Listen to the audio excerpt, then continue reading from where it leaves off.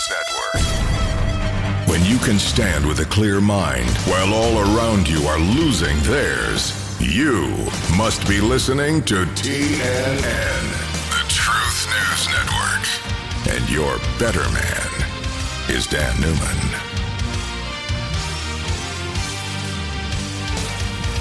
Obviously, that's exactly what you're doing.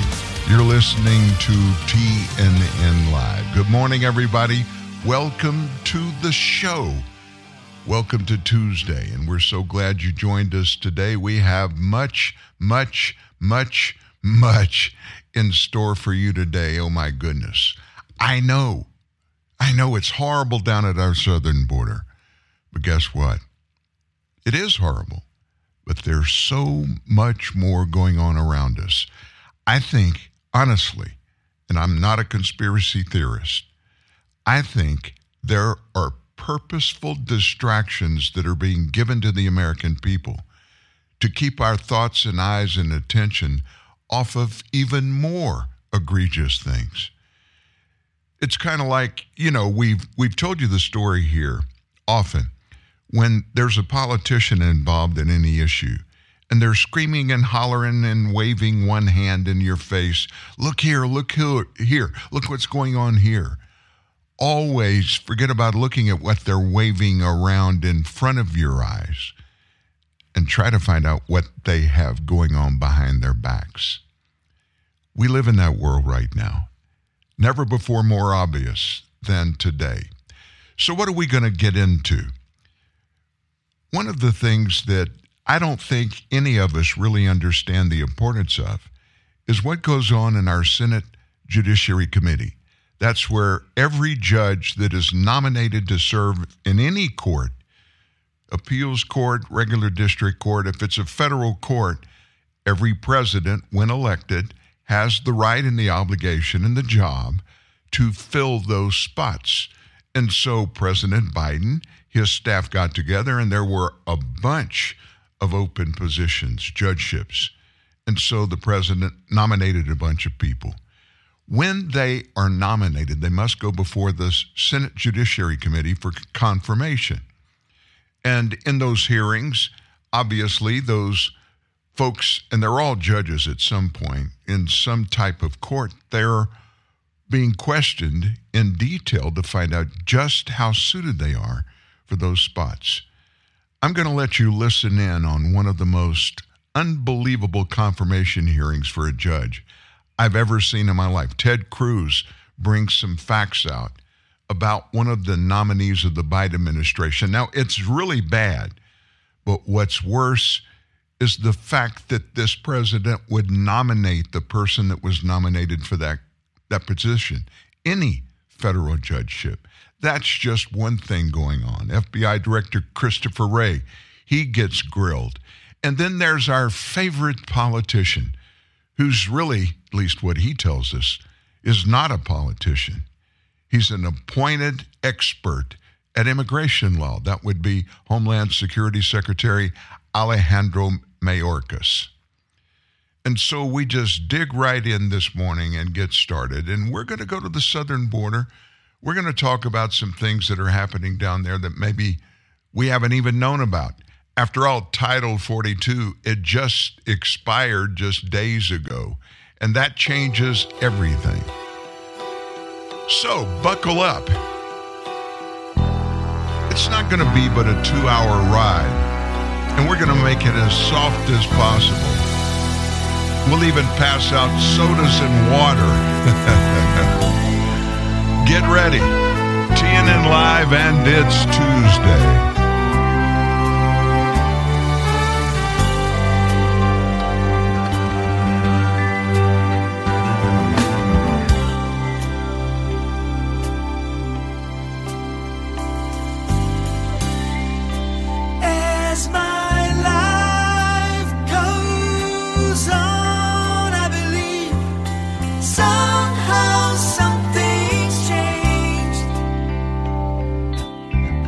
Something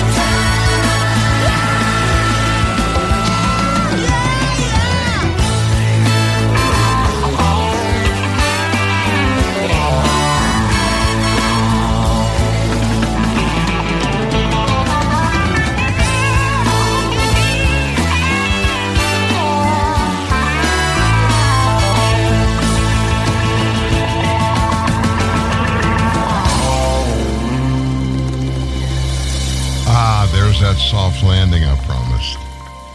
I've been searching for so long, looking for facts, looking for truth, and you found them today. You'll find them here every day.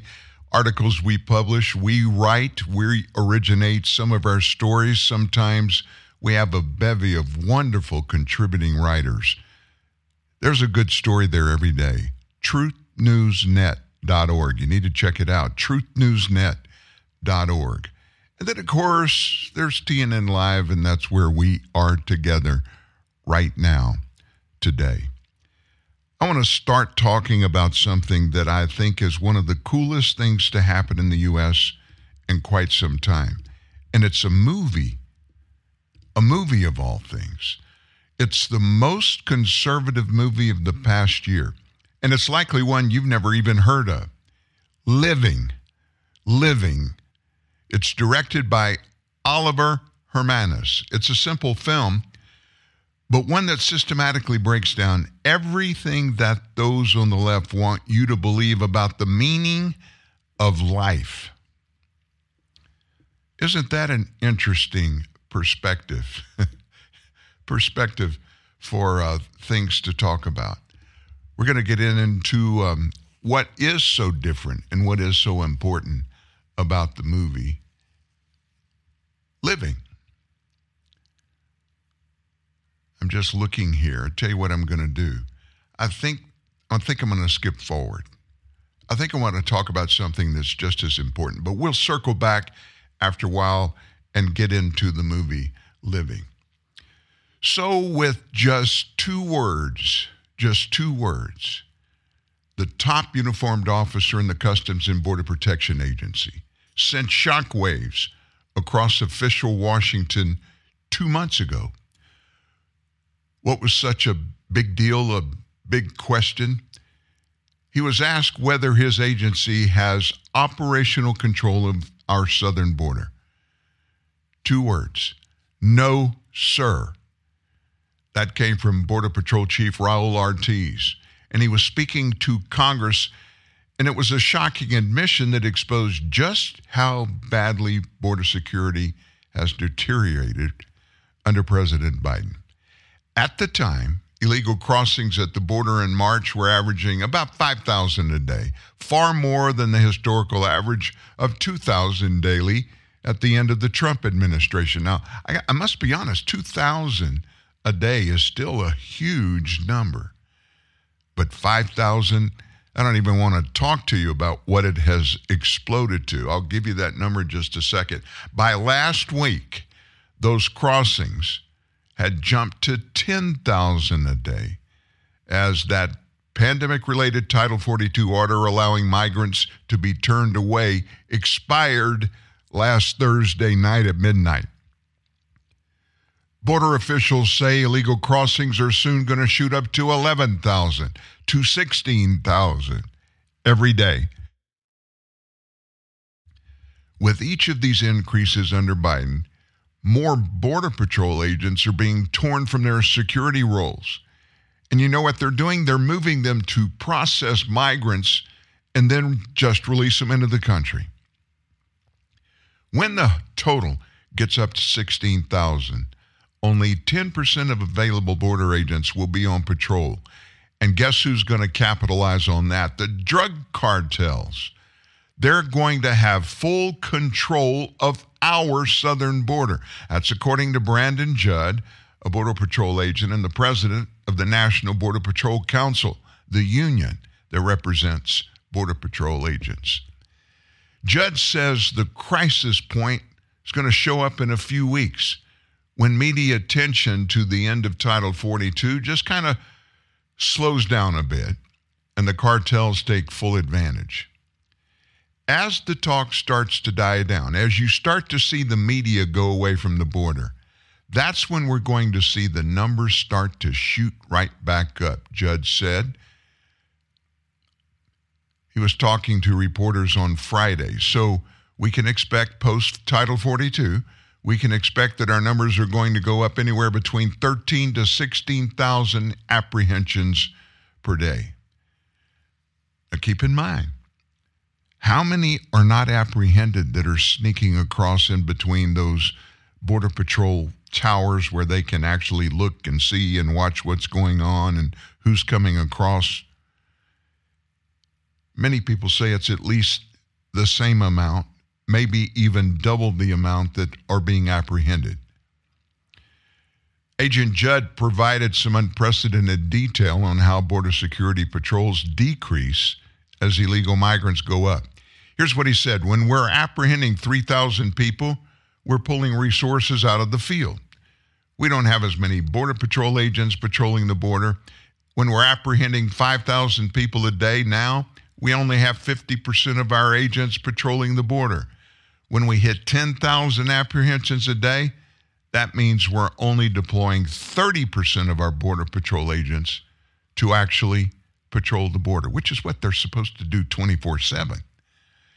When that happens, he said, the cartels are able to gain ground on the vast majority of the border as they start controlling the vast majority of our border. Once those numbers go up to 13 to 16,000, we're only going to have 10% of our Border Patrol agents and our ability to actively patrol the border. And the cartels will own every inch of it. Think about that for a second. Just think for a second, just for a moment, what are these cartels doing? First of all, they control their side of the border 100%. The Mexican police, they're scared to death of the cartels. They're threatened with their lives, as are those patrol agents on the other side that work for the government. They're family members. They let the cartels do anything they want to do. Besides that, the cartels are so corrupt, they have every politician, pretty much every person in law enforcement at a management level in their pockets.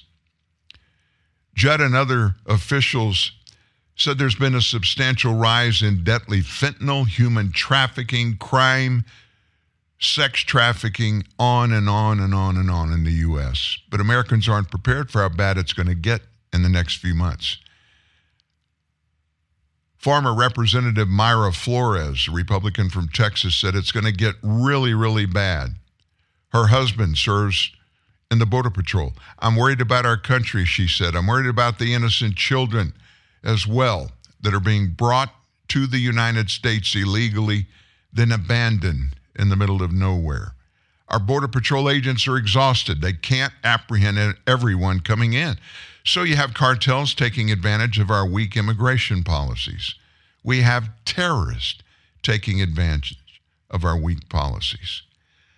Steve Baker, that normally joins us on Tuesday in our second hour. Steve Baker, photo investigative journalist.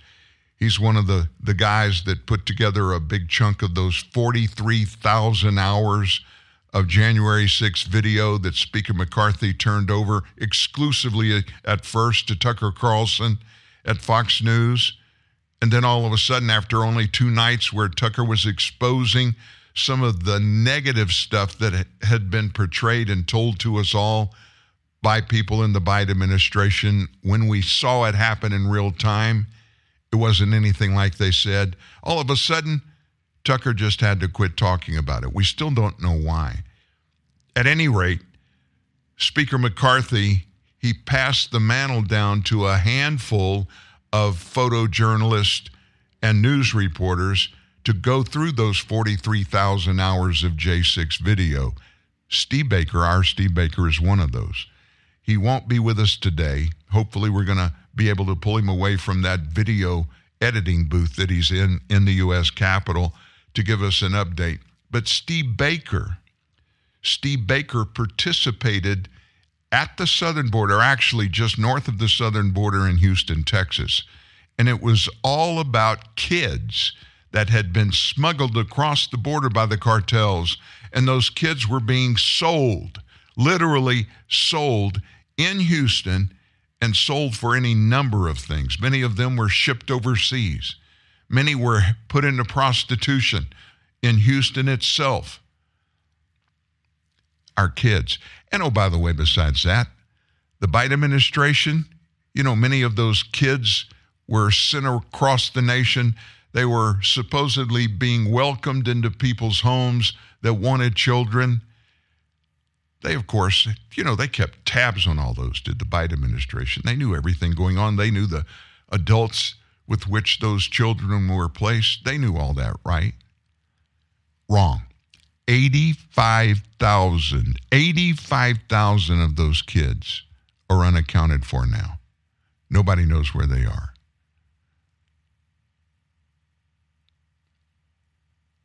Democrat El Paso, Texas Mayor Oscar Leeser,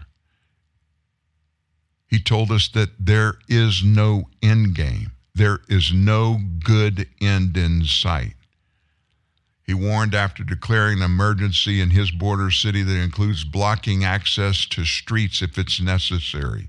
We've already closed the streets, he said. We'll continue to close streets as needed to be, because one of the things that's really important to us, that we do protect asylum seekers, but also make sure that our community stays protected. The Biden administration is doubling down on its policies, having allowed Title 42 to expire on Friday morning, and on Saturday announcing it's going to appeal a federal judge's order blocking it from releasing illegal aliens into the country. I have more about that and subsequent events that have come about regarding that appeal to a federal judge. The administration has sent mixed signals pretty much to everybody, including everybody on the planet except the drug cartels. They know exactly what's going on, and they're just cashing in. If you're just one person from, say, any one of the Central American countries, even places like China, yes, we're having thousands of these illegals show up at our southern border from China. Now, who are they? I mean, come on now, who are they really? I guarantee you, many, if not all of those Chinese people that are coming to our southern border, they're not trying to escape. They're agents of the communist Chinese government. That's exactly what's going on. Mixed signals? I think our administration's sending more than mixed signals. They're not mixed at all. Messages to the world. Doesn't matter who you are, Doesn't matter what kind of evil you've committed where you are. It doesn't matter how many times you've been in the United States, committed evil here, and been kicked out. We want you back. Just come on in. Secretary of State Antony Blinken raised concern that just to the south in Mexico, cartels are gaining control of certain areas. Wake up, Mr. Blinken. His claim drew a sharper rebuke from Mexican President Andres Manuel Lopez Obrador, who called that assertion false. Mexican president said there's no place in the country that does not have the presence of authorities. Yeah, they may be sitting there looking, but they're not doing anything because the cartel members have guns to these Mexican authorities' heads. The National Consortium for the Study of Terrorism and Responses to Terrorism, which is a think tank very well respected at the University of Maryland, that's aligned with the Department of Homeland Security. That's not a good thing. Homeland Security, what a joke. They recently issued a warning, complete with a map, showing how the expansion of cartels poses really bad risk for the United States and Mexico. And of course, that's setting aside Mexican president's assurances that everything's okay. Transnational criminal organizations, we call them TCOs, and related actors pose big-time threats to Homeland Security. Mexico and the Northern Triangle, that is comprised of Guatemala, Honduras, and El Salvador, serve as operational centers and conduits by air, land, and sea for these TCOs, illicit goods and activities reaching our border.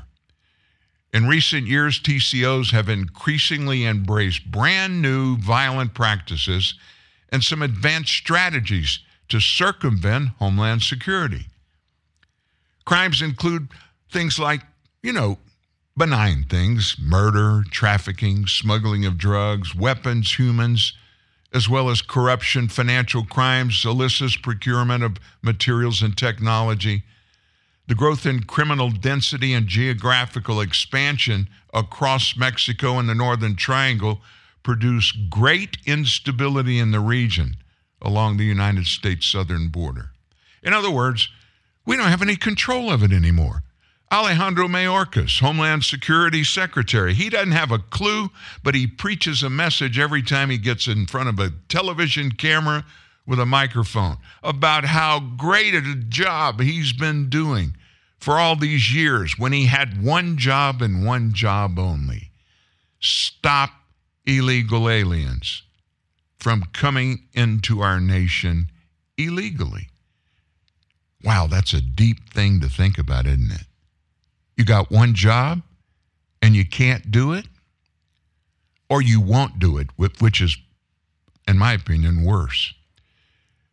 When you look at what they're going to bring across, the fentanyl, the criminal aliens, the aliens from special interest countries, that's why border security is so important to the United States. We keep so much of that out.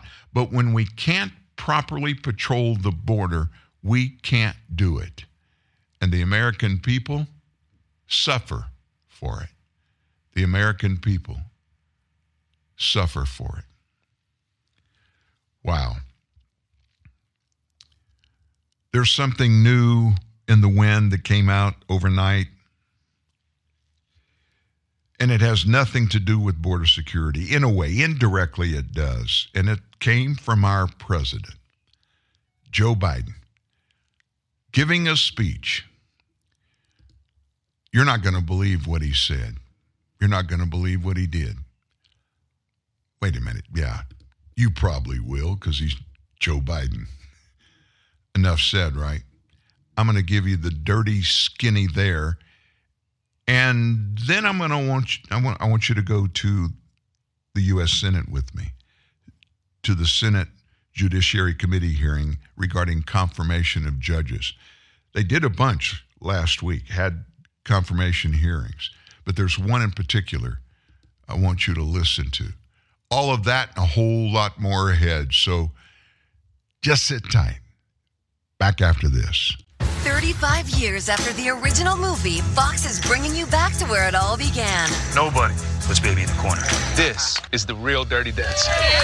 8 celebrities compete to become the real Baby and Johnny. Work on my Johnny hairs.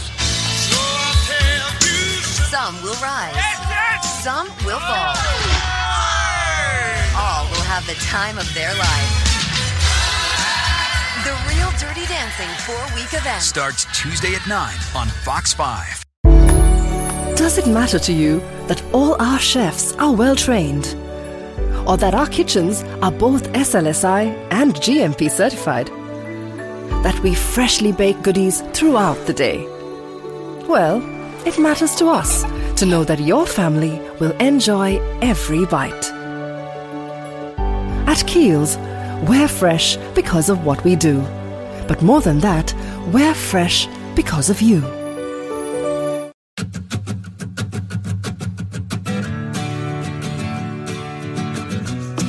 Starbucks Via Instant is made with the same 100% Arabica beans served at Starbucks. So it's the only instant with the rich, delicious taste of the Starbucks coffees you love and takes only seconds to make. Starbucks Via Instant, the only instant coffee of its kind. Available in black, flavored lattes and iced coffee.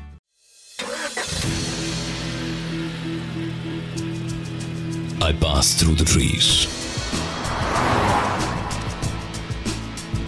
I leave behind the mountains. I weave in the air. I fly over the birds. And I wish, when I complete my journey, I leave behind a better world. Honda Civic Hybrid, India's first hybrid car with IV Tech engine, leave behind a better world. While some compromise to be nice, others aggressively hold to the truth. Guess which one we are? TNN, the Truth News Network. I bet you figured that out for yourself. We're the ones that we hold to the truth. Sometimes that's really hard to do. You know why? Not that we would consider not telling you the truth, but there becomes circumstances in our lives that are so ugly, so convoluted, so evil, that I don't even like to talk about them. But we must keep you educated and make sure that you know exactly what's going on that is directly proportionate and even indirectly proportionate to your life. We all have to make decisions based upon things in our lives that impact us. And when you start piling on the layers of people that these decisions are important to, people like those who work with us, those who work for us, not to mention our spouses and our kids, extended family members. We're in a tough spot right now, my friends. We really are. We've just got to find a way to take hold of the circumstances in our life and not let the circumstances control us making our decisions and our choices. Just making sure that we base all of those on facts. That means the decisions we make have got a much better chance of being good just because they're factual, even though sometimes we have to base them on some really ugly facts. I know. Life gets pretty tough sometime, and I think we're at one spot in our nation's history that it really proves we're in one of the worst spots in U.S. history. In keeping with that, our president, over the weekend, he decided to go, well, he was invited to go, and he accepted the invitation to Howard University. Howard University, a predominantly African-American university. And he went to give a commencement address. And boy, did he commence with some nastiness. Critics accused Biden of using that opportunity, speaking to those African-American people, to inflame racial tension in the United States. Now, please understand this. That's nothing new for President Biden. You can forget about all those promises he made. Well, the 3 campaign stops that he made that were public. Maybe there was a 4th one, I don't know. But remember him saying to us all, I don't want to be the president of Democrat Americans. I don't want to be the president of Republican Americans. I want to be the president of all Americans.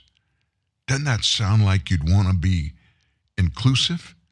You'd want to pull everybody with differing ideals, pull everybody together because of the commonality we all share, which is the United States of America, our home, most of us our birthplace, and decades for most of us of Americanism, learning to know and how to protect and live in successfully the greatest nation in world history. Biden didn't shine that up very well over the weekend. He addressed the graduates from this historical black college at Washington, D.C.'s Capital One Arena, speaking to those graduates about the threats that they face. And you know what he said they face it from? The division among their own country. Go figure. And it starts at the top, but he didn't tell them that. He provided a line on white supremacy being the main threat to the United States of America, including, therefore, the graduates as they go forward with their lives after school. So after he hammered home the dangers of white supremacy, he assured his audience he wasn't just saying that because he was at a black school. And then, of course, he said, I have a lot of black friends. I know a lot of black people. They like me. No, he didn't say that, but that's the inference he gave.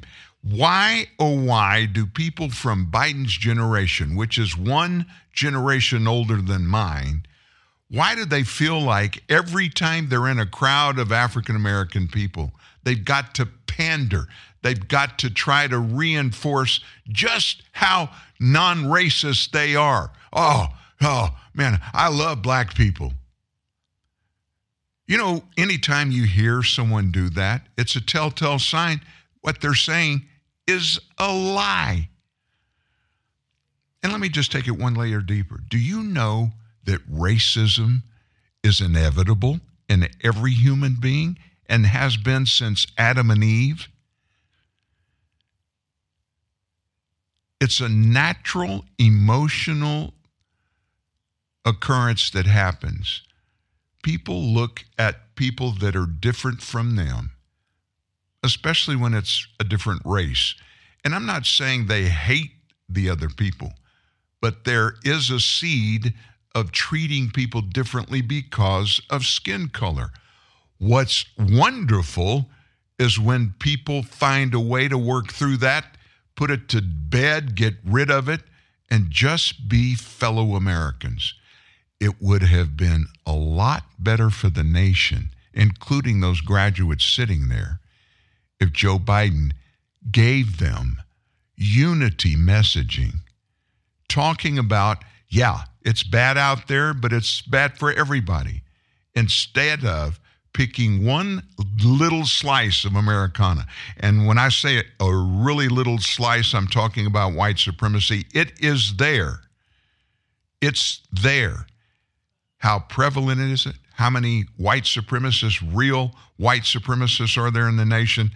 I grew up in the South. I'm 69 years old. Let me just say this.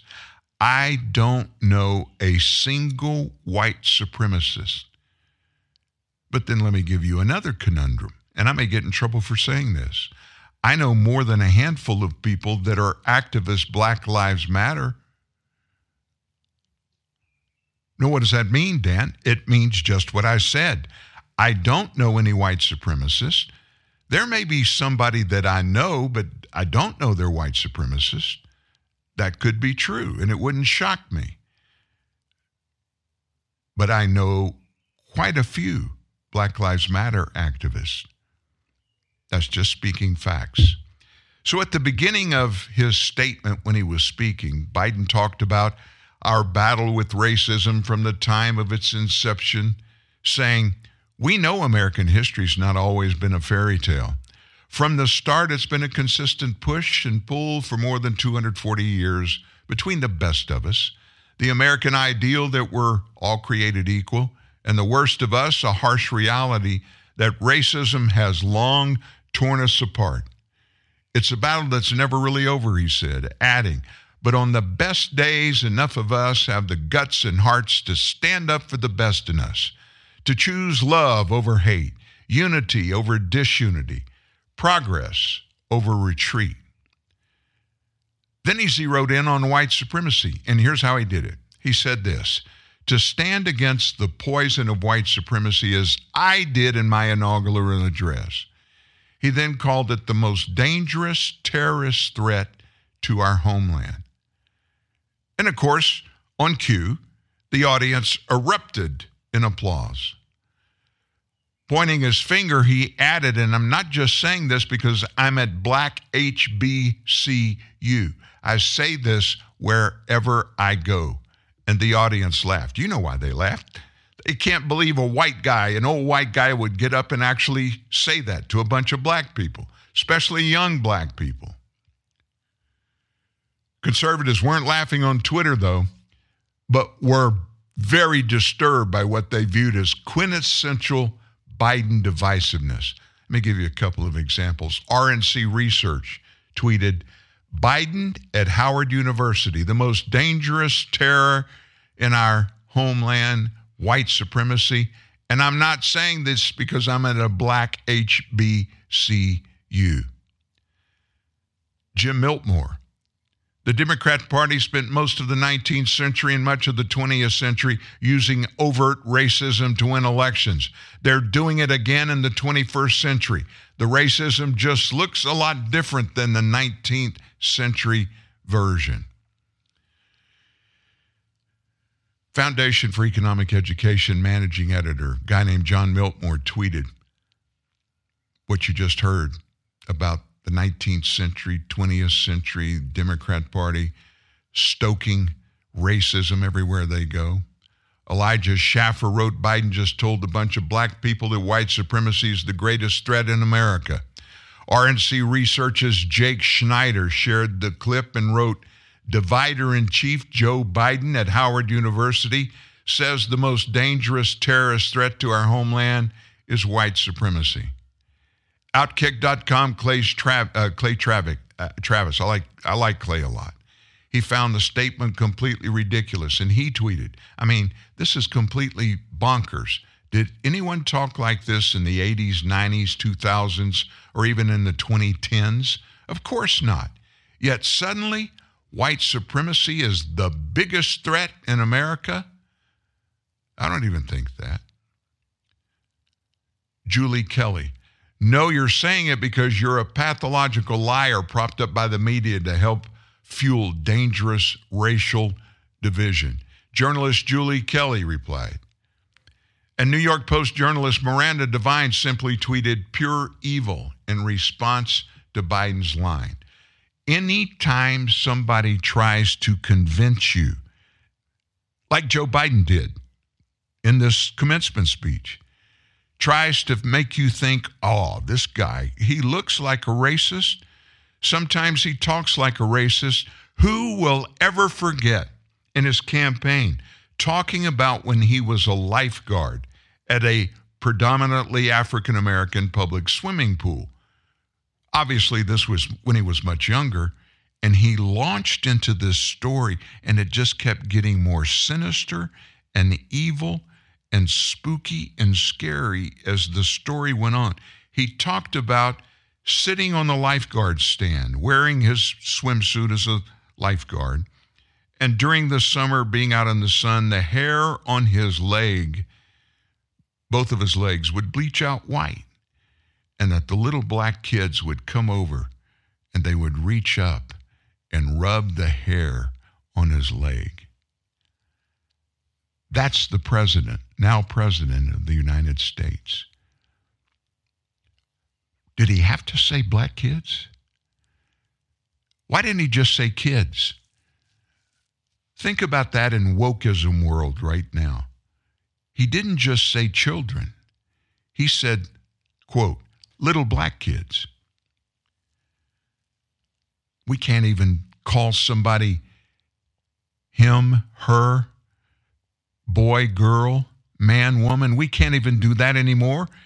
And the President of the United States is talking about kids and just kind of setting them up out there to be looked at as different, less than Joe Biden was. Just because Joe Biden was white, he had to point out the fact that they were little black kids. That's the epitome of racism. And I'm from the South, and I know racism just because I'm from the South. And oh, by the way, I know a lot of black people. I have a lot of black friends. Well, wait a minute, Dan. I know you. You're bald, you wear a beard, you're big, and you've got an earring. You've got to be a white supremacist. That's the world we find ourselves living in now. Nothing's about substance. It's just about symbolism. You will never be successful at anything other than being a racist if that's the mindset that you adopt. Think that through. I want to move right along. I told you about Ted Cruz. I think it was Friday in a Senate Judiciary Committee hearing. One nominee for a post, I believe it was in Eastern Washington, came before the committee. And when they do that, each of the senators on either side, they have so many minutes, if they want to take them, and question these nominees, these appointees, to find out if they really are qualified to serve in those posts that the Biden administration, the president, nominated them to serve in. I could go into a lot about what you're going to hear, but instead of me explaining up front, I want you to listen to Ted Cruz, and I want you to listen to the factual information that he brings out about one person, just one nominee, that wants to serve as a federal judge. Thank you, Mr. Chairman. I'm glad to welcome our colleague, Senator Feinstein, back to this committee. But I will say what's going to happen next, I think, is going to be quite unfortunate for the American people. Because what we're about to see this committee do is vote on several nominees who are so extreme, who are so unqualified, that they could not have a prayer of getting even a single Republican vote on this committee. And as everyone knows, Senator Graham votes for most of Biden's nominees. It is unusual that Senator Graham does not give a Republican vote to a Biden nominee. But there's a small subset of these nominees that are so beyond the pale that they have no prayer of getting a Republican nominee. And frankly, if my Democrat colleagues valued the responsibility of the Senate's advise and consent, my Democrat colleagues would tell the White House these nominees are unacceptable. This first nominee, Charnel Beckelgren, is so amazingly unqualified, she may well have the title for the least qualified nominee I've seen in 11 years serving on this committee. When Senator Kennedy asked her what Article 5 of the Constitution was, she had no idea. When Senator Kennedy asked her what Article 2 of the Constitution was, she said, I don't know. Mind you, Article 2 is the provision of the Constitution that creates the president and the executive branch of the government. Any first-year law student that didn't know what Article 2 of the Constitution was would flunk con law. This is not some obscure question about some Latin phrase no one should know. This is literally the basic architecture of our Constitution. By the way, Joe Biden has nominated her to be an Article 3 judge. Article 3 is right after Article 2. It creates the federal judiciary. I assume she doesn't know what that is either. I would note that the chairman, in defending her, suggested, well, gosh, there may be some members of our committee that don't know what Article 2 is. I feel confident that's not true, but if there is on either side of the aisle, you should stand up and resign the committee right now. To give you a sense of how unqualified this nominee is, she listed in her judiciary questionnaire her top 10 litigated cases. And I just want you to pause and read this for a second. Her top 10, she did a driver's license revocation. She did a second driver's license revocation. She did an unemployment benefits appeal. She did another unemployment benefits case. She did another unemployment benefit case. And her sixth case was an unemployment benefits case where on the opposing side was a pro se litigant. In other words, this poor fella didn't have a lawyer. And you know what? The pro se litigant beat her. She lost to a pro se litigant. What's her seventh most consequential case? I'm sorry, there isn't one. There's not an eighth, there's not a ninth, there's not a 10th. She's argued over a couple of driver's licenses, and the Biden White House says you should be a federal judge, an Article III judge, not that you have any idea what in the hell that is. In this administration, if you are a left-wing radical, it doesn't matter if you're competent. In Washington State, is there not a single competent lawyer who is competent to be a judge? And by the way, for all the Democrats, since Joe Biden has become president, every one of you has rubber stamped every single nominee. Is there not a one of you that is willing to say enough is enough? When Donald Trump was president on the Republican side, we confirmed some fantastic judges, but there were several we sent back that we said, no, you missed it on this one. There's not even one Democrat willing to say enough is enough. And by the way, she's not the only one. Another one being considered, a nominee, Cato Cruz. Thankfully not spelled C-R-U-Z, spelled C-R-E-W-S. When asked about Brady versus Maryland, one of the foundational criminal law classes, again, first-year criminal law, you learn about Brady. She said, I'm sorry, I don't know what Brady is. That'll be a problem if she's ever presiding over a criminal case. There are a number of members of this committee who have tried criminal cases. Do you know what Brady is? Of course you do. Because if you're remotely competent, you know what it is, not this judge. Look, sadly, the standard for nominees now seems to be licensed attorneys in Washington. Have you ever handled a criminal case? You ever tried a jury trial? Have you ever stepped foot in federal court? Well, then please contact Senate Democrats because you too can be a federal judge. I want to end with one more nominee that we're getting ready to ram through on party line votes. That is Judge Marian Gaston, nominated for a seat in San Diego. Judge Gaston, look, we've seen some radicals. We had a nominee earlier that this committee rubber stamped who said he woke up every morning motivated by his hatred for conservatives. Senate Democrats said, sounds like a judge to me. But let's see just how moonbat crazy we're willing to put on the bench. Here's a quote from Judge Gaston. Children are not safer because registered sex offenders are prohibited from residing near schools, parks, daycare centers, and other places where children tend to gather. And in fact, Judge Gaston continued, let's go to the next one. Judge Gaston continued, the conclusions and recommendations are that, difficult as it might be, so at least Judge Gaston recognizes this is pretty wingnut, the conclusion, laws that regulate where sex offenders may not live should be repealed or substantially modified in the interest of public safety. So I want you to understand the Joe Biden White House is saying a radical who wants sex offenders, who wants pedophiles to be able to live next door to daycares. That's who should be a federal judge. Look, some of y'all here represent blue states. Many of y'all represent blue states. I guarantee you in any one of your states.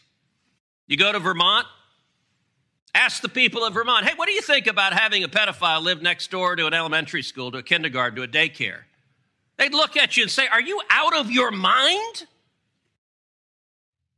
That's who the Biden White House has given you. Now,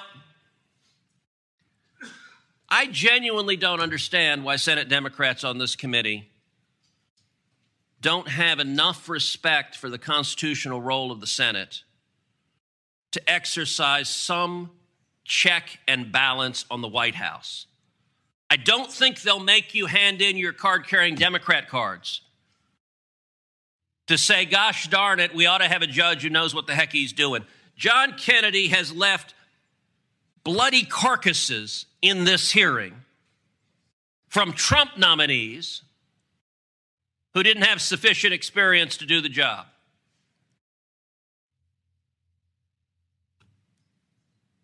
I asked my colleagues, if you vote for these nominees, you're going to have to defend them to your constituents.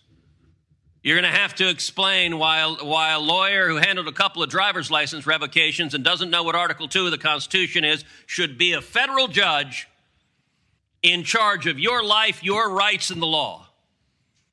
And you're going to have to explain why you think it's a great idea that sex offenders and pedophiles should live next door to daycare centers. I think that's nuts. And I think most of our constituents do too. And I tend to agree with Senator Ted Cruz. Did you really pick up on what he was saying about those two nominees for very important judgeships, federal judgeships, the highest? There's nobody, no court any higher than these federal judgeships those two people have been nominated by Joe Biden to fill, other than the United States Supreme Court. What does this tell you? Look at the nominees. You heard what they talked about. That one judge wants a federal judgeship and had hardly anything to give as an example of the work she'd done on the court. These positions are supposed to go to the absolute most qualified Americans that are out there that could possibly serve in these positions. So why would Biden appoint them? I can tell you why he would appoint them. He didn't have a clue about who they were. Somebody that works for him handed him a list and said, do you want to nominate these people? And he said, well, what do you think? And of course, his response would be based upon what they said, not on what the facts were, the qualifications were, or any issues that these nominees may have had. And it takes senators. And by the way, Democrats on the Judiciary Committee, any nominee that comes across from the Biden administration, they just green light them right on through. They don't care. You know why? They're going to be political plants for the Democrat Party on every issue that may come before those courts. You know what forum shopping is? You've heard that term. When you have a case in federal court, let's say you have some case going on in a district court, and the judge makes a decision that's exactly opposite of what you want to happen for your client or clients. So you want to appeal it, but you want to go to a court that's going to be friendly to you. And instead of having to go to an appeals court that should be geographically located, in fact, appeals courts are all assigned to certain states, but sometime you can slip around them a bit. That's called forum shopping. Democrats will go find the most liberal appeals judge that they can find, and they go there to get the appeals heard. It's not about the law any longer. It's about one thing and one thing only: politics. All that matters is if you turn over every rock, you spend every dime, you bring in every person that you possibly can that can help you and your client get the verdict, get the rendering, get the judgment that you want, rather than just relying on that age-old constitutional thing. Equal justice under the law, not under opinions. Everybody's got opinions on everything. That's okay, but keep them to yourself, not in courts. Real truth, real news. TNN, the Truth News Network. Hi, Tom Bodette, quote, checking in on my smartphone. Everyone's checking in nowadays, at airports, restaurants, appointments with certain medical specialists. Seriously, people, TMI. Anyway, thanks to the Motel 6 mobile app, you can book a clean, comfortable room at Motel 6 on your smartphone and get a great rate. Then when you get to Motel 6, you can check in. After you check in, your friends will be totes jealous. I'm Tom Bodette for Motel 6, and we'll leave the light on for you. Dear mind, I was in a good place. Then the world changed. Daily uncertainties became huge struggles. I've missed so much, especially the grandkids. A lot happened to all of us. It's okay to not feel fine. Small things each day go a long way. Make time for you. Take care. Me. Create a healthier relationship with your mind. Search Dear Mind for more. Authorised by the Queensland Government.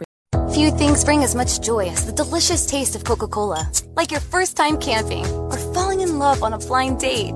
And now, our new Coke bottles are sip-sized and made from 100% recycled materials. So every bottle can live on to create more memories. That's endlessly refreshing. Coca-Cola. Bottles are made from 100% recycled materials excluding cap and label. Enjoy the great taste of Coca-Cola in a new sip-sized bottle that's made of 100% recycled materials. Don't miss our iHeartRadio at-home session with Jesse McCartney. Presented by Hellman's, an exclusive and intimate performance. At a time when we're craving live music. Watch Tuesday at 8 p.m. Eastern, 5 Pacific on iHeartRadio's YouTube. Missing that restaurant flavor at home this summer? Hellman's is bringing crave-worthy flavors to you. Serving up new drizzle sauces that you can put on pretty much anything. With flavors like cilantro lime, roasted garlic, and creamy chili honey. You can drizzle, dip, and dress to make home the best restaurant around. Married to the truth, divorced from the lies, fighting for the future. TNN, the Truth News Network. TruthNewsNet.org. And again, Dan Newman. Unfortunately, even though we're divorced from the lies, we don't have any option. We're going to have to deal with them. And the only way to deal with something is to hit it head on. I know many, many people that cannot stand confrontation. And to be quite honest with you, very, very often when we're having confrontations of any kind, the very fact that it is a confrontation makes it uncomfortable. We live in a world today when confrontations like, that accountability thing, the accountability for breaking the law, especially across our nation, breaking federal laws, like federal immigration laws. Every illegal that steps across our southern border without having a written invitation to do so is breaking a federal immigration law. There are no confrontations there. In fact, they're patting them on the back, giving them money, cell phones, a place to sleep, health care, their kids' education, even giving them food. They're rewarded. There's no accountability there. And unless and until we get to that point, our nation is going to continue to be torn apart. It's going to crumble. Who knows what the outcome's going to be? But throughout world history, when this happens, and don't you dare think that it hasn't happened before. It has. And it's been the demise of more than one country through world history. If we don't get the ship righted, if we don't start enforcing the law, if you don't have laws, you don't have a nation. How can we trust each other? How can we trust our government?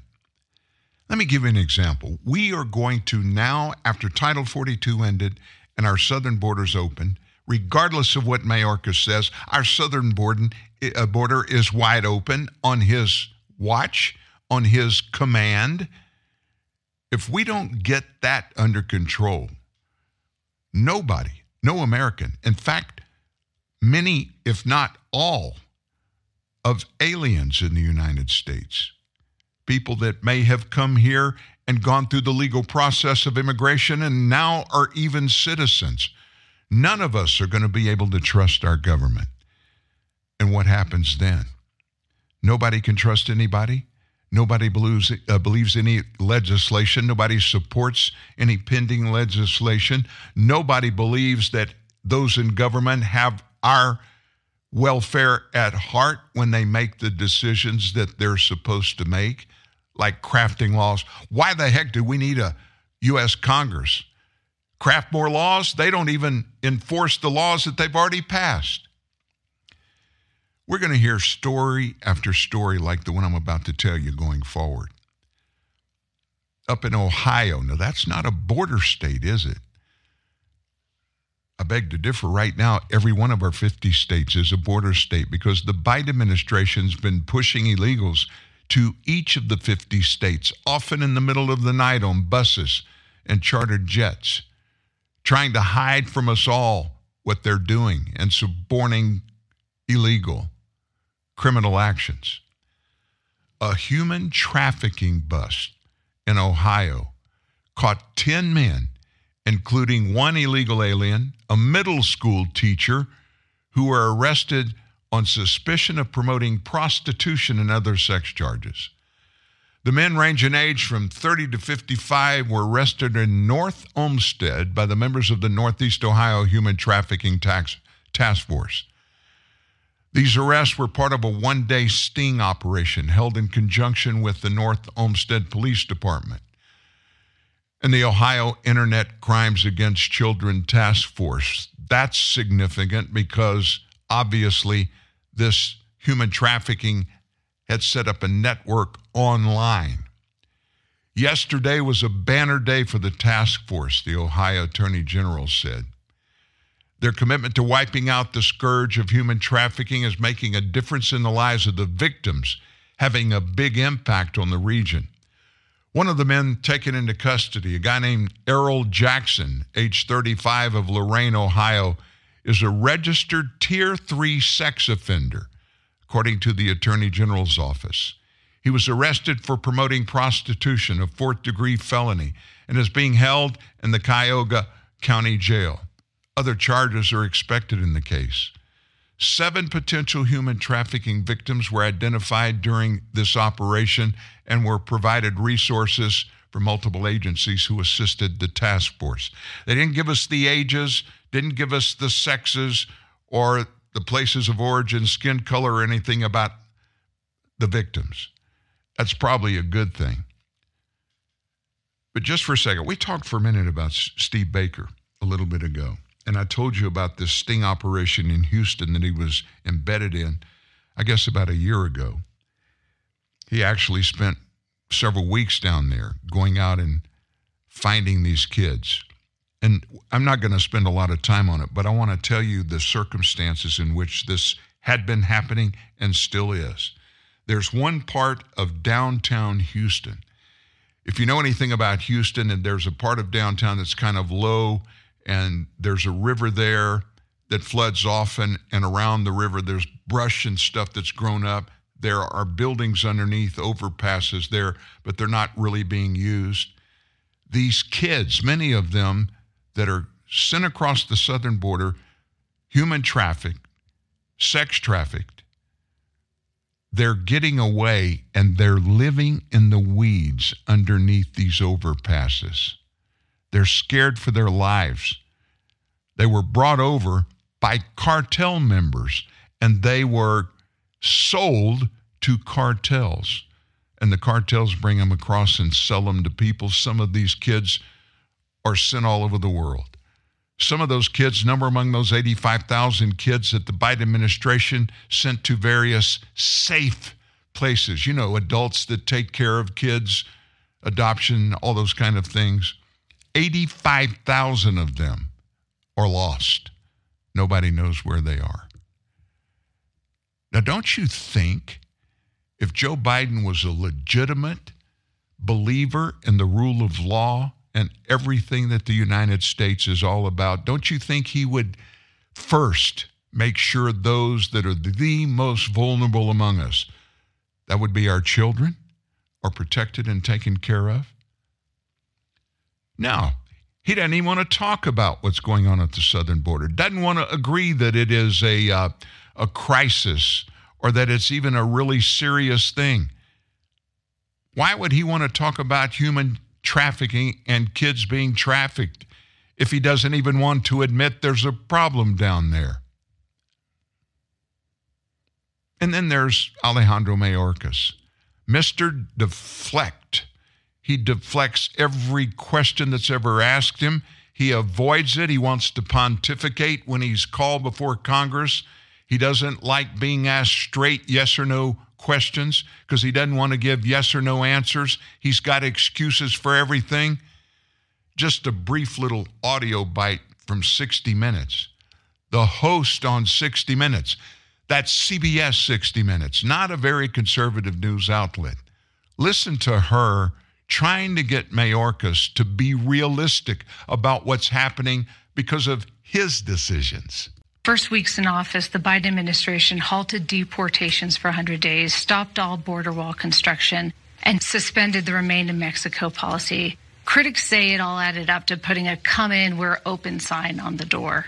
I don't think more than 1 million people last year that we removed or expelled would consider the border open. But the messaging, was the messaging wrong there that, we're open?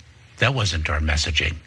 But that was the But that's messaging. what migrants were getting. Because remember something, that we are not the only source of messages that the migrants receive. Donald Trump said he was going to build a wall. And why was he going to build a wall? You either have a country or you don't. A country is a nation state that has a delineated border from another country. So we are not Mexico. There's an actual border. It's an agreed upon border by both countries, right? And if you cross that border illegally, you have now broken the law and we are allowed to kick you out. Dave Rubin, he made some real common sense there. Every day when we do this show, I'm tempted to just belabor this issue, and many people think I probably harp on it too much. It's like something bad's going on. Yeah, it's everywhere around us. But if we don't talk about it, it's like it's not there. It really is there, people, and it's changing the face of the nation. I can't even imagine if we spent 10 hours together, we couldn't cover all of the negative things that are already happening coming out of Biden's decision to forget about the rule of law and federal immigration law and just input his personal opinion. I was talking to somebody on the phone during the night last night, Peter from the West Coast, and we were talking about how Mayorkas is getting away with this stuff. And I said to Peter, I don't understand why I've seen a lot of committee hearings, subcommittee hearings, where they bring Mayorkas in and they roast him supposedly, like this 60-minute reporter just did. I have never heard anybody in Congress ask Homeland Security Secretary Mayorkas, Mr. Secretary, before the election back in 2020 or subsequently after that, have you ever spoken to President Biden about the specifics of your not enforcing federal immigration laws at the border? He's under oath every time he comes and testifies. There's no way to weasel out of that. You and I both know there is no way Mayorkas would be doing what he's doing if he did not have a green light from the White House. I think he was given the job of Homeland Secretary because he promised the president that he would let every illegal that he possibly could into the nation. Now, why would anybody do that? Why would Mayorkas do it? But more importantly, why would Joe Biden do it? I'd love to hear. If you have an answer to that question, drop me what the answer is. Shoot me an email, dan@truthnewsnet.org. dan@truthnewsnet.org. I'd love for somebody to give me an opinion of what it's all about, other than the one that I'm going to give you right now that I try to keep away from. And typically what happens when I'm out looking for other answers, I always end up coming back to this because this is the only one that makes any sense. The Democrat Party in America, its membership is dwindling. They are losing party members in droves and have been for years. They're petrified of conservatives and they're horrified of conservatism. Why? True conservatism, which is what this nation was founded on, giving power from government back to the people. when conservatives, when they start thinking about that and watching someone in the White House that feeds in a positive way conservatism by diminishing the power of the government, giving the people more opportunity to exert their constitutional rights to be governing this nation. I'm not talking about politicians governing the nation. I'm talking about the government of our nation being of the people, by the people, and for the people. That petrifies the Democrat Party.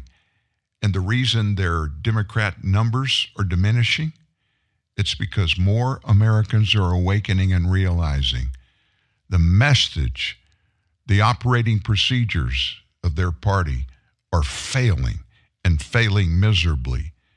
But when they look across the aisle and they look at conservatives and other Republicans, they see that it works in that setting, and oh my God, they watched 4 years of Donald Trump. He didn't go borrow a bunch of money. He reduced their taxes. He reduced the prices on everything they spend money for. How? By giving power to the people. Nobody's asked Mayorkas that. I cannot figure that out. Dagan McDowell.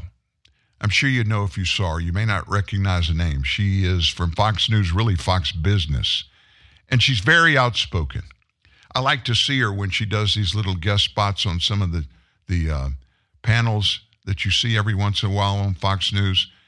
She just went absolutely nuts about this one thing. And it has to do with facts.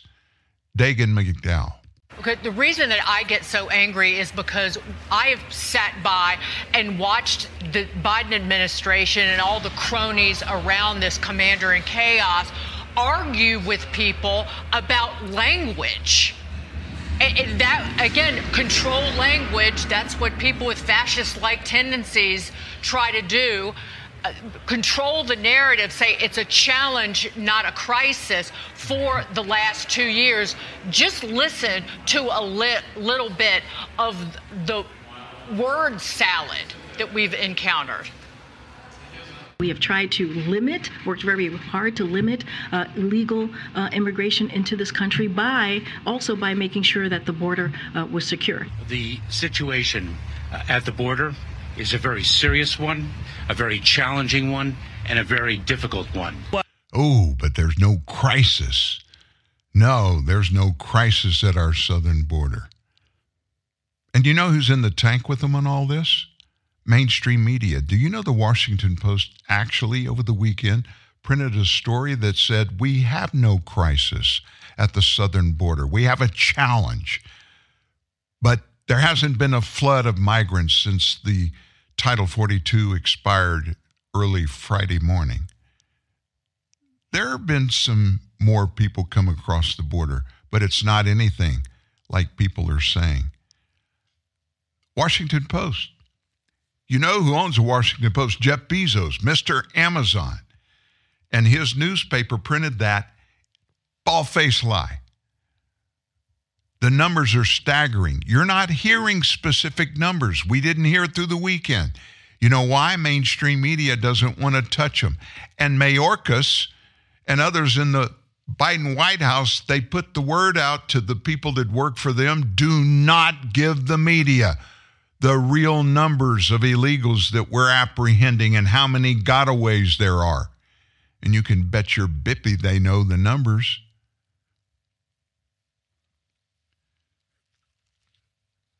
Liberty and justice for all. Do you feel like you're getting justice right now in this regard? Think about those million immigrants that came into the nation legally last year. The million that came into the nation legally the year before. And the million that will be coming into the nation this year. Think about them. They wanted to come too. Many of them wanted to come for years, but they didn't come. You know why? They're not lawbreakers.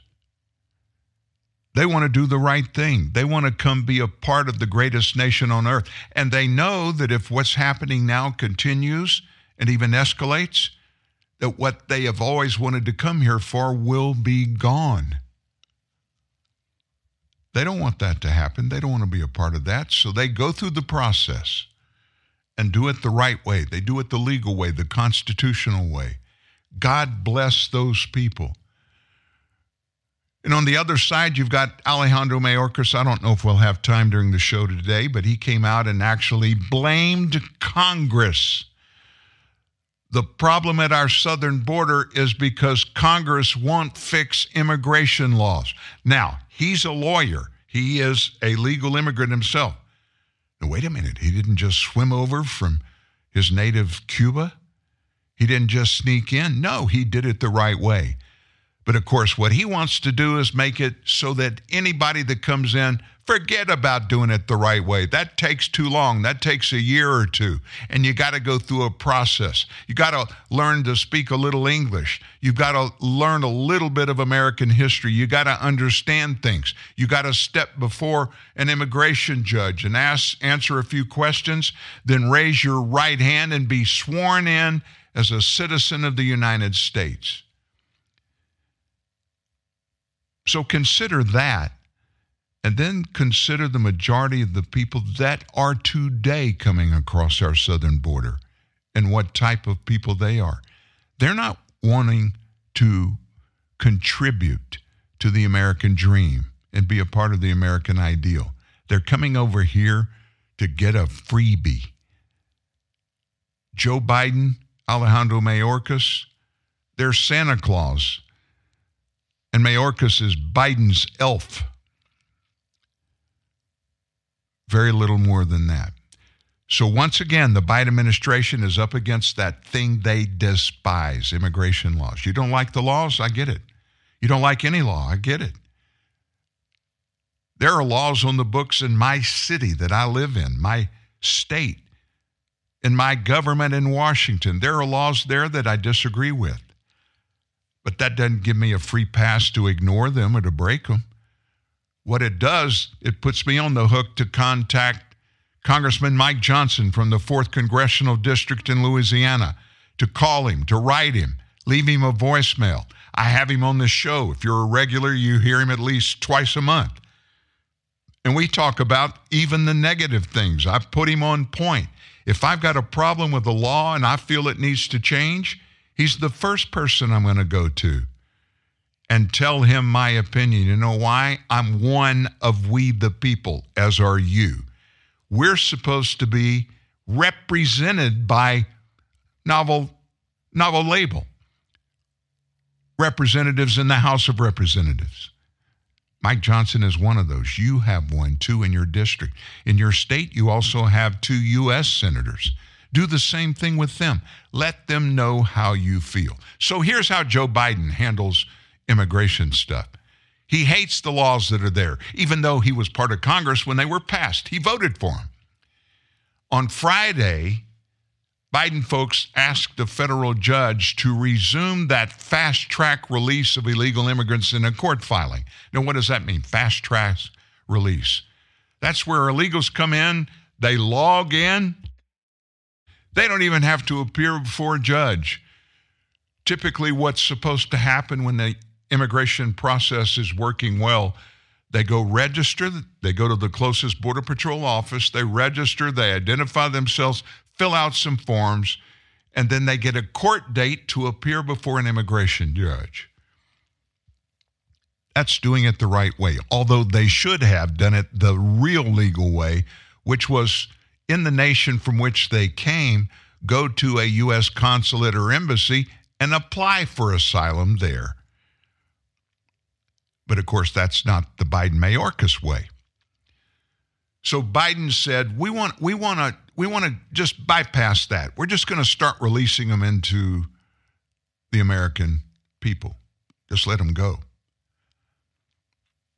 In a ruling in Florida versus United States, Judge T. Kent Wetherill, an appointee of former President Trump, issued a temporary restraining order Thursday night against the Biden administration's brand new parole policy That's the one that would have replaced Title 42 and allowed for the immediate expulsion of illegal border crossers to Mexico during the COVID-19 pandemic. The policy is titled Policy on Parole with Conditions in Limited Circumstances prior to the issuance of a charging document. And it would release illegal immigrants without even having a court date. So they're illegal. The only way they get legal is to go before a judge. And what Biden and Mayorkas set up and did, they said, we want to just release them. Let them sign up when they come in. Tell us where they're going to go, and then we just release them. No court date. What does that mean? They'll never be heard from or seen again by the feds. They'll live among us. They'll take jobs from legal immigrants and other Americans. Instead of doing that the right date, here's what the immigrants would do. They'd schedule an appointment to appear at a ICE facility, U.S. Immigration and Customs Enforcement ICE facility, online. And they have to do it within 2 months, or they would get a notice to appear through the mail after being released. The judge also blocked another Customs and Border Protection parole known as Parole Plus Alternatives to Detention. And that was in a separate case, Florida versus United States, in early March. The Parole Plus Alternative Detention policy allows Customs and Border Patrol to release illegals into communities after national security and public safety evaluation. At least we know one or two things about them. Illegal immigrants who enrolled in that program are subject to supervision, and that's part of the Border Patrol Policy Memorandum. In a filing in U.S. District Court in the Northern District of Florida, the DOJ asked the judge to temporarily stop both orders and said they'll appeal 2 rulings by the court by May 15th at the U.S. 11th Circuit Court. Here's what it said, the filing. The Solicitor General has authorized an appeal of both orders, and the government has filed a notice to appeal in 21 CV 01066 and will file a notice to appeal, yada, yada, yada, another number, and intends to move to consolidate the 2 appeals. Defendants advised the court that they intend to seek emergency relief from the 11th Circuit by Monday, May 15th at 2 p.m. with respect to their request to stay, which is to stop both orders if this court does not grant the requested stays.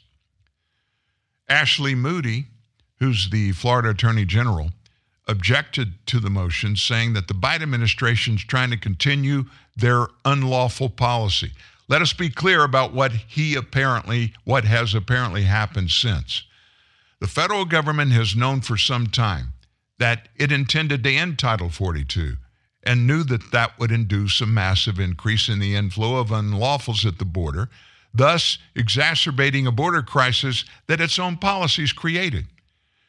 Part of its master plan to address that latest escalation of its own border crisis was apparently to reimpose much the same unlawful policy that this court previously has held unlawful, all without seeking a stay of the policy, apparently counting on the fact that no one would catch wind of what it was up to. They got busted. What do you mean they got busted? Well, that court, that judge rendered a ruling or two. He denied the Biden administration's request to place a stay on a temporary restraining order that blocked the release of migrants with no court dates.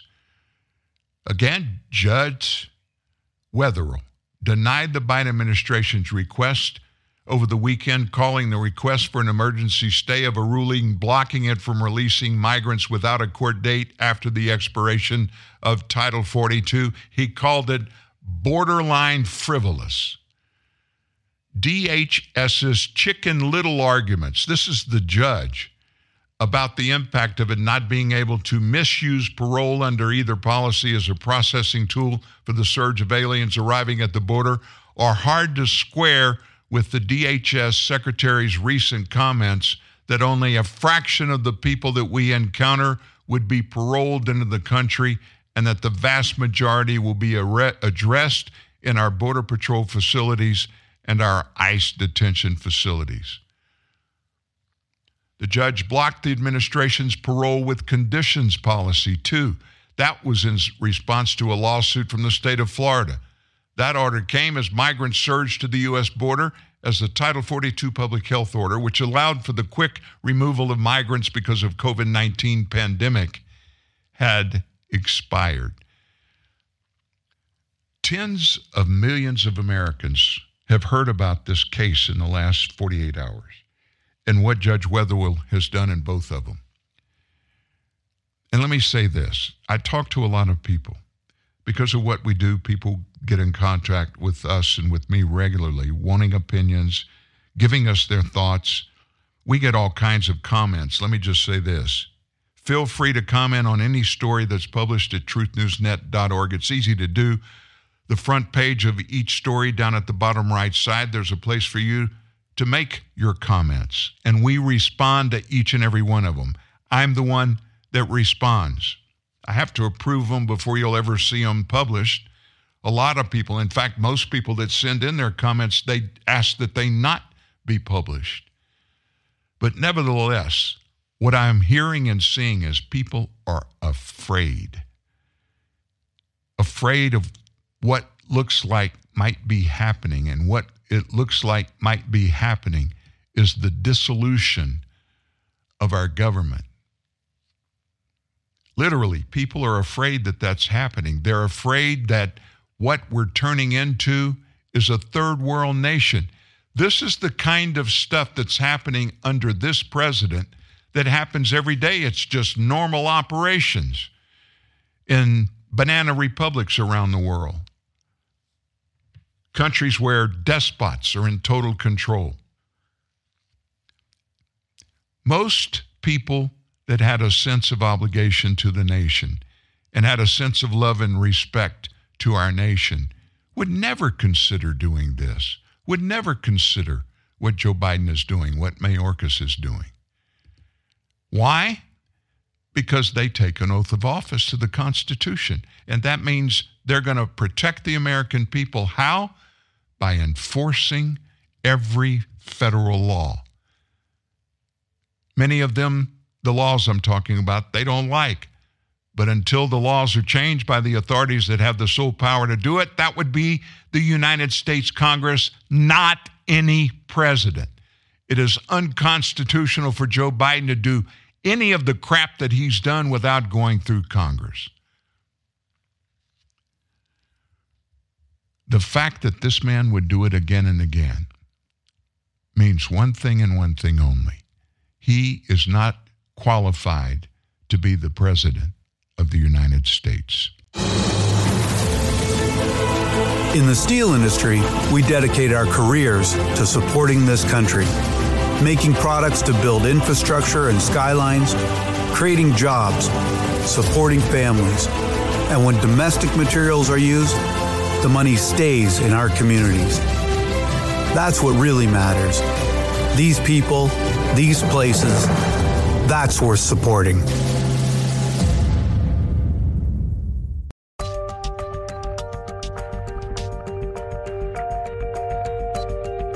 Juice drinks, sodas, and sports drinks are loaded with added sugars and calories and have little or no nutritional value.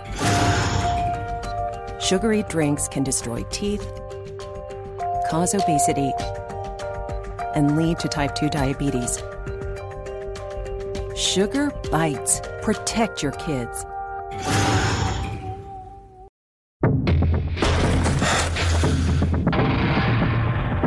When playing football, you run up to 120 pitches. You work out 650 muscles.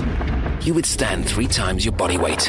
You treble your adrenaline production. You raise your heartbeat up to 180 times per minute. And in the end, you lose up to 3 liters of sweat for 1 goal.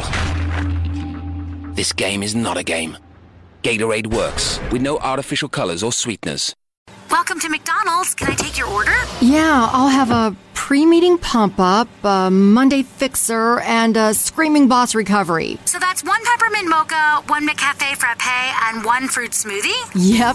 Name your drink. McDonald's has it. We're your destination for those special flavors that help you get through your day. Get any small McCafe smoothie, frappe, shake, or espresso drink for only $2. Even the delicious new peppermint mocha. For a limited time, price and participation may vary.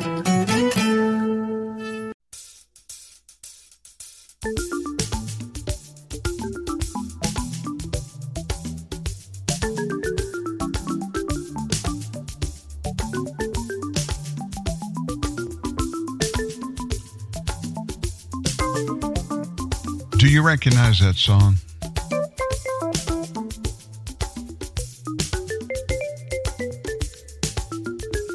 I kind of like that. That's Steely Dan, believe it or not. Now you recognize that. Well, back to news, back to important things to talk about. I'm excited to tell you about this crowdfund for that ex-Marine Daniel Penny. It's now gone over $1 million after he was charged with second-degree manslaughter for choking a homeless schizophrenic named Jordan Neely.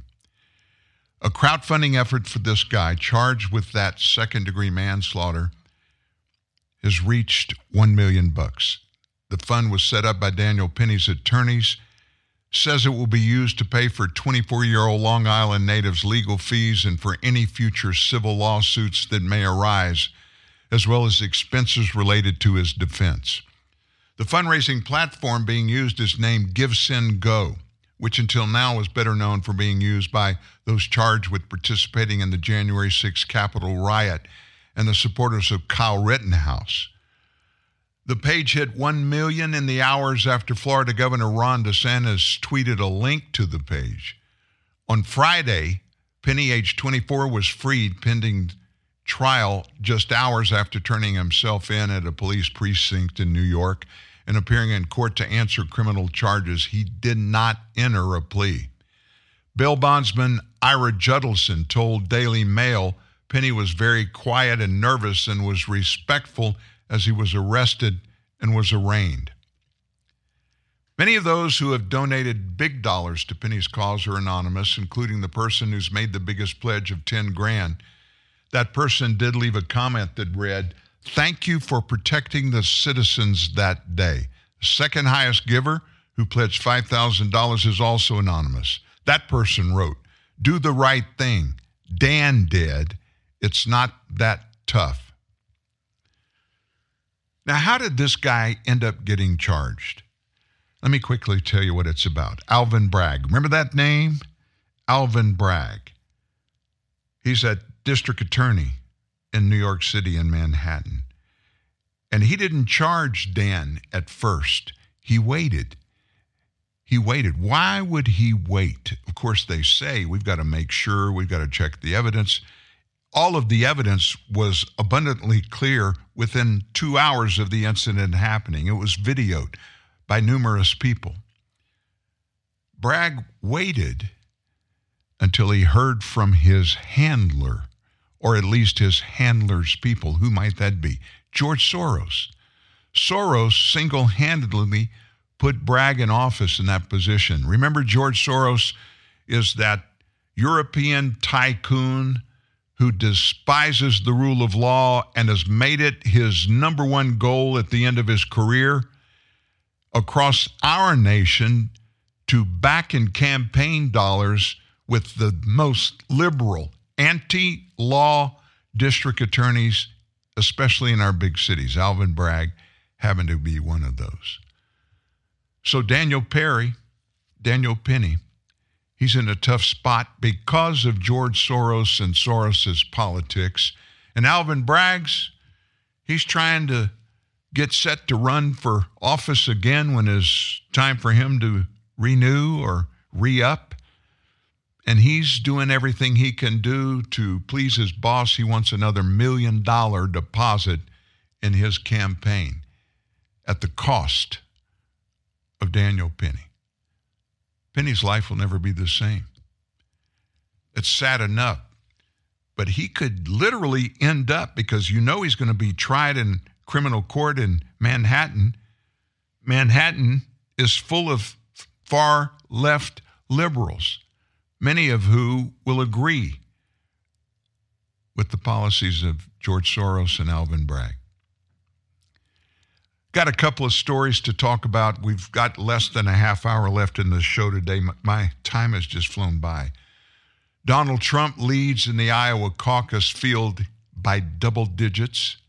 The national research poll commissioned by the Center for American Greatness shows 44% of likely Iowa Republican caucus voters back Trump in a crowded field, making him the clear-cut frontrunner. Here are the quick numbers. Trump, 44%, DeSantis, 26%, Nikki Haley, 6%, Mike Pence, 4%, Ramaswamy, 3%, Asa Hutchinson, former Arkansas governor, 1%, Tim Scott, 1%, John Sununu, not even polling yet.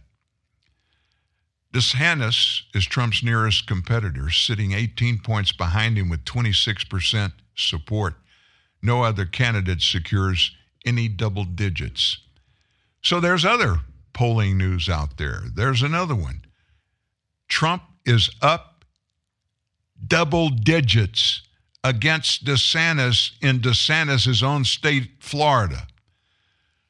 This poll, taken between April 13th and 14th, found 59% of registered Republicans chose Trump as their nominee.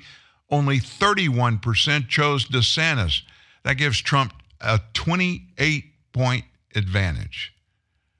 Further, the poll found 87% of registered Republican voters in Florida at least somewhat support Trump in the 2024 primary, despite his legal woes. A lot of people think that trial, that civil trial in which he was forced to pay, I forget how many millions of dollars to that woman that he allegedly sexually abused many, many years ago in a department store in New York. There was no real evidence. The only evidence were two of this woman's friends, and their evidence they presented in testimony was this. She told us he did it. Back when it happened, she told us that he did it, and we believe her. Of course, that's good enough for Alvin Bragg, and he had a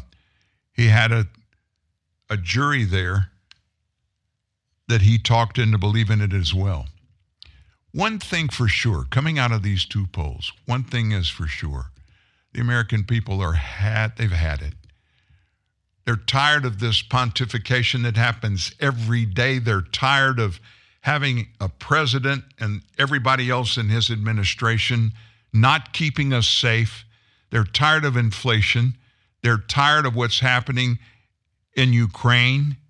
They're tired of the way that he governs, Joe Biden.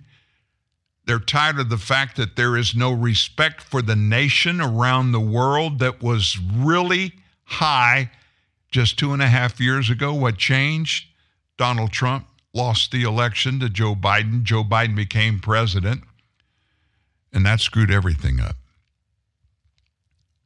How much time do we have left, Dan? Let me look real quickly. We're down to 20 minutes. Oh, my gosh. Real quickly, a couple of things I want to tell you about. Pay TV subscribers, you probably never think about this. Places like DirecTV, Netflix, all of those kinds of TV outlets, pay TV subscribers has hit a 30-year low. Hit its lowest level since 1992. It's inevitable. When every time you turn on your TV, there's a guy in a dress being treated seriously or two fellows smooching. Not to mention the bottom falling out of storytelling, which is now filled with nothing but smug, insufferable political rhetoric that breaks the storytelling spell on top of all the lectures and shaming that destroys the appeal of the central characters in every story. In just one quarter, 2.3 million subscribers cut their cable and satellite TV cords. Look at some of the numbers. With the Q1 decline, total pay TV penetration occupied U.S. households, including for internet services like YouTube TV and Hulu, dropped to 58.5%, its lowest point since 1992. That was 2 years before DirecTV launched as a new rival to cable TV. There was no DirecTV out there. At the end of quarter one, U.S. pay TV services had 75 million customers, down nearly 7% on an annual basis. Those virtual MVPDs, which stands for multi-channel video programming distributors, lost more than 250,000 customers in the first quarter. That, too, among the worst quarters to date for the segment. Now, in all honesty, when you look at the reasons for it, yeah, there are a lot of people that are just disgusted and they don't want to watch it anymore. But a lot of people, because of Biden's policies, don't have the disposable income that they had when they took out these subscriptions. And they're canceling it because they can't afford it. Is there a bottom in sight for the pay TV industry? Moffett-Nathanson has argued the pay TV floor somewhere between 50 and 60 million U.S. homes. But Moffett wrote in a late report, as things stand, we expect cord cutting to grow even worse and the long theorized floor to be breached. I don't believe in boycotts. I don't. If I don't like something, I'm just not going to watch it or participate in it. But I'm not one of those that, I don't want to go pick up a placard and go stand out on the street corner and protest against a movie that's coming out or is already out on Netflix or even one of the major networks. I don't do that. But I do get fed up. Almost all modern entertainment today sucks. So instead, what am I doing? I'm being very selective, and I'm watching, when I watch movies, and I like to watch movies, I'm being very selected, and I'm getting them from the best place, the most economic place that I can find to get them. If you're involved in the pay TV industry, here's a tip. That includes, by the way, streaming. Just like you have verticals for black cinema, action, and LGBT movies, offer let's call it a no gay stuff vertical. Seriously, a no gay stuff category will save your customers a ton of time, protect them from those infuriating moments that come with feeling sucker punched. Ultimately, this is going to make them more appreciative and therefore less likely to cancel. By the way, just so you know, since 1992, America's added almost 80 million people to our population, and pay TV is still losing millions of subscribers. When it comes to entertainment, it certainly is all about content. Everybody knows that. And right now, pay TV, the old side-to-side, up-to-down industry, top to bottom, all of them. Content sucks. And I don't know a better way. I don't know another way to say it, but just to come out and say it sucks. We know we've gone this whole show, at least so far, and we haven't even talked about the very latest in Biden Syndicate family stuff. There's more out there, and it keeps coming every day. Hannity had John Solomon and Miranda Devine on, and they talked about it. The latest details. Welcome back to Hannity. All right, former Obama in the steel industry, we dedicate our careers to supporting this country, making products to build infrastructure and skylines, creating jobs, supporting families. And when domestic materials are used, the money stays in our communities. That's what really testimony confirmed it was all a political stunt. Take a look at this. He said for a 4-hour interview, Jesse, and he... Here, I apologize for that. We hit a switch and hit it accidentally, and you got two different things happening at one time. It's important. I want you to hear Hannity and this report from the beginning. Let's start over. I'm sorry. Welcome back to Hannity. All right, former Obama CIA director and deep state actor John Brennan, he testified on the Hill yesterday in a closed-door hearing about the infamous letter falsely claiming that Hunter Biden's laptop was Russian disinformation. And according to the House Judiciary Committee chairman, Jim Jordan, his testimony confirmed it was all a political stunt. Take a look at this. He said for a 4-hour interview, Jesse, and he further confirmed that this thing was all political. We expect public servants not to use their title to influence an election. And it was so political when it was all done. This talking point they wanted to give Joe Biden for that final debate with President Trump, it was so political. Now, his testimony comes on the heels of a disturbing report this week that active CIA employees may have been working to find more officials, former officials, to sign on to the phony letter. Here with reaction, JustTheNews.com editor-in-chief John Solomon and Fox News contributor Miranda Devine. John, let's start with you. Well, I guess this is the talking point they wanted to give Biden in that debate that was upcoming against Donald Trump. John Brennan, we know he responded he would sign on to this letter in 19 minutes when I believe it was Morell that wrote him.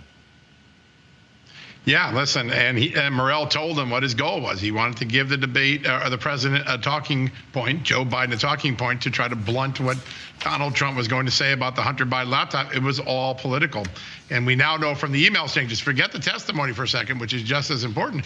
We know from the email exchanges this was a political operation. It was designed to impact the last job interview Americans got with their two presidential candidates and keep the Hunter Biden laptop from being considered by the American voter before the election. You know, and Miranda, it was your paper, the New York Post, that broke the Hunter Biden laptop story. You wrote the book, The Laptop from Hell. What's interesting, the level of involvement. Now we have the CIA involved in this. We have former intel officials involved in this. But we also know that the FBI was out there meeting weekly with big tech companies, telling them they may be victims of a misinformation campaign that may be about Joe and Hunter Biden. But they had that laptop in December of 2019. And John Solomon told me this week that they had authenticated it in the spring of 2020. So they knew what they were doing. It seems like the FBI and the CIA were putting cinder blocks on the scales of a presidential election, doesn't it? Absolutely. They conspired with the Biden campaign to deceive the American voter. And that, as Mike Pompeo said about the involvement of, now we find out, at least one CIA employee in soliciting signatures to sign that dishonest letter alleging that the laptop information was Russian disinformation. Mike Pompeo said that is dangerous for democracy. You see now we've got the CIA engaged in a political operation to rig the election. We also knew that the FBI was doing that because they pre-bunked our story. They knew it was coming because they were spying on Rudy Giuliani. So they went to big tech, and in these weekly meetings, they pre-bunked our story. They said, expect a story about Hunter Biden to come in October. It's hacked information from the Russians. And, you know, I don't have any faith in John Brennan or James Clapper, who is also going to go and speak in these closed-door sessions with House Republicans, because they are trained liars. And we know that both John Brennan, the former CIA director, and James Clapper have already lied before Congress, and there was never any sanctions for them. Mike Pompeo is right. This is really dangerous to have this kind of political activity going on inside the CIA and the FBI. And if there was one CIA employee, you know that there were others. Well, you got to ask, John, this is 2 presidential elections in a row where the deep state is involved, 2 with John Brennan. And then, of course, I don't know if Clapper's involved in this. I would not be surprised. But if he goes in, if he says, put my name on this after 19 minutes with no investigative work at all, no knowledge at all as to the veracity and authenticity of the laptop, is that not an in-kind donation to President Biden or then candidate Biden? Well, that is the question that the Federal Election Commission currently is investigating. Just a few weeks ago, they told parties in the case that they have an open matter under review. That's a fancy word for the FEC saying it's under investigation, that this may count as a political contribution and it wasn't recorded or disclosed to the American public. So that investigation is ongoing. By the way, that opened just a couple of weeks before Jim Jordan and the House Intelligence Committee and others made these bombshell revelations. These revelations will inform that in a bigger way. I will make one other argument. It's actually 3 straight elections that the Intelligence Committee got involved. In 2012, Mike Morrell, the same guy that in 2020 organized a letter, in 2016 was the first intelligence official to come out and say Donald Trump might be a Russian asset. In 2012, as Barack Obama was trying to survive the Benghazi scandal and get reelected, he edited the talking points by his own testimony to take out the idea that it was a terror attack, which the CIA had confirmed, and instead leave the impression that maybe it was an anti-Muslim video going across Europe that did it. So 3 consecutive elections, we had manipulation by our intelligence community. All right, so Miranda, we have former intel officials, but one of the people that was involved in leading this effort is the Secretary of State, and his name is Tony Blinken. He played a very big role in this. What should happen to him here? Well, he perhaps to be impeached, at least to be shamed. He should not be in that job. When he was an advisor to Joe Biden in his campaign, he called Mike Morrell, and Mike Morrell has testified under oath that Blinken's call to discuss the New York Post, our story about the laptop, was the impetus, was what triggered him to go and get that letter written. And he also, Anthony Blinken, sent to Mike Morrell a few hours after that phone call an article from USA Today alleging that the FBI was investigating whether it was Russian disinformation. All of this was a lie. And in fact, John Ratcliffe, then the DNI, he came out with a statement saying there is absolutely no evidence that this is anything to do with Russia, that this is a Russian plant or Russian disinformation. And that was in response to Adam Schiff and others of the 51 fanning out across the media to say that this looks like a Kremlin plot. That was our story. Wow. And that gave the fig leaf for the rest of the media to ignore our story, and it gave the fig leaf for big tech to bury it and censor it. John, thank you. Miranda, thank you.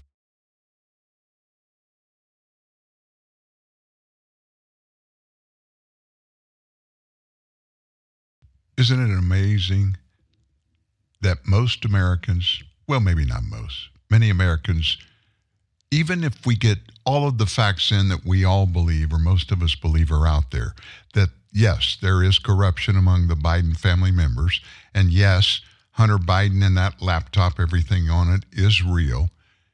Even if that happens, even if the Biden Family Syndicate has taken more than the $10 million, then we've already got evidence that they took. If all of that comes out, I know a lot of people. I happen to be raising my hand right now as being one of them. When you have Joe Biden in office and the Department of Justice full of people that he appointed and hired, that's the only place that can prosecute the wrongdoers in the Biden Family Syndicate, including the president. Now, the president would have to be prosecuted by the U.S. Congress. It would start in the House. They would take up conversations and be debating whether or not we should come up with articles of impeachment. If they do, and they are agreed to, it then goes across the hall to the Senate, where they take it up and they make a determination of either to try a sitting president, Joe Biden, or to not do so. You throw in all those maybes, and knowing that most of the players in that whole process I just mentioned to you are Democrats, I have no confidence that even if they do get the unfettered absolute proof that Joe Biden, Hunter Biden, James Biden, other Biden family members did illegally take money from anybody, especially Chinese communists, which we know they did. I could see a scenario where they won't be held accountable. Now, if that should be the case, let me tell you what it would evidence. Remember at the top of the show, for those of you that were here, I talked about what might happen, and if it did, what would be the ultimate result. And that was basically the destruction of the United States of America because of its structure built on constitutional law and being a representative republic where the government doesn't have the power to do anything and everything it wants to. The people of the United States are the bosses, and we're the sole authorities at determining how we're governed and who's going to do that. If that should happen, if there should be no accountability for any of the wrongdoers, it's no different than somebody that commits a first-degree murder, and everybody knows that person did it, and they're not held accountable for doing it. And I'm not likening what's happened, and I know that it's happened. I'm not likening that to first-degree murder. But what it is doing, it's showing that our representative republic is no longer a representative republic. That's a wrap on Tuesday. Thank you as always for being here and being a part of what we're doing. I really appreciate it. We'll be back tomorrow. Steve Baker will be joining us from Washington, D.C., I think, but he'll be here. We'll see you then. Another summer day has come and gone away from Paris or Rome, but I want to go home.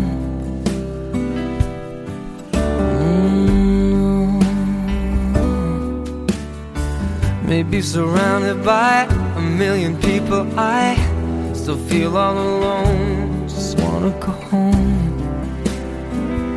Oh, I miss you, you know. And I've been keeping all the letters that I wrote to you, each one a line or two. I'm fine, baby, how are you? Well, I would send them, but I know that it's just not enough. My words were cold and flat, and you deserve more than that.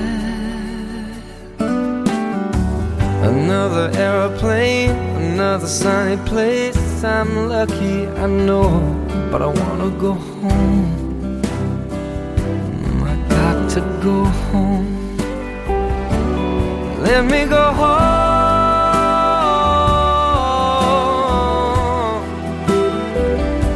I'm just too far from where you are. I wanna come home.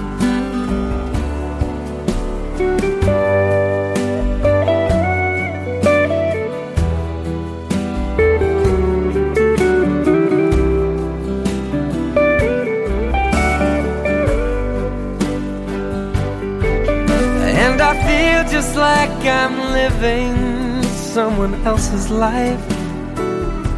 It's like I just stepped outside when everything was going right.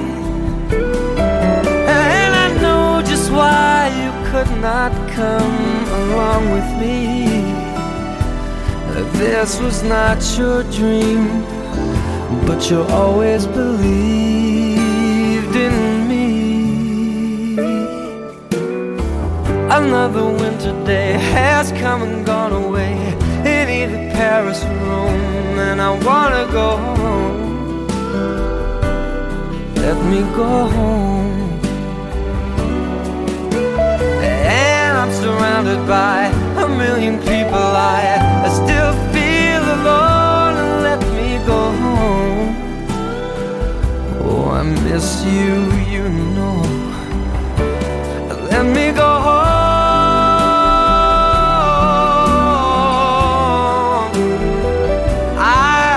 My run, baby, I'm done. I gotta go home.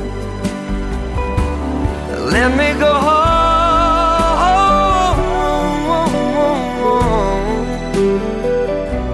It'll all be alright. I'll be home tonight. I'm coming back home.